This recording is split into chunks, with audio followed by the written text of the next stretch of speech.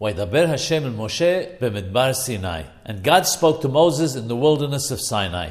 The gematria of the words Bamidbar Sinai, in the wilderness of Sinai, equals 378, which is the same numerical value as the word Beshalom, in peace.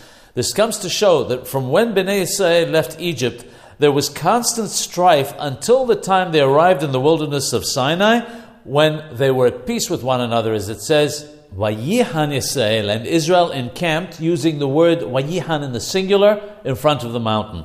In addition, in Gematria, the word Bamidbar has the same numerical value as Abraham, which is a total of 248. This comes to teach us that in the merit of Abraham Avinu, alav shalom, our father Abraham, God gave us the Torah.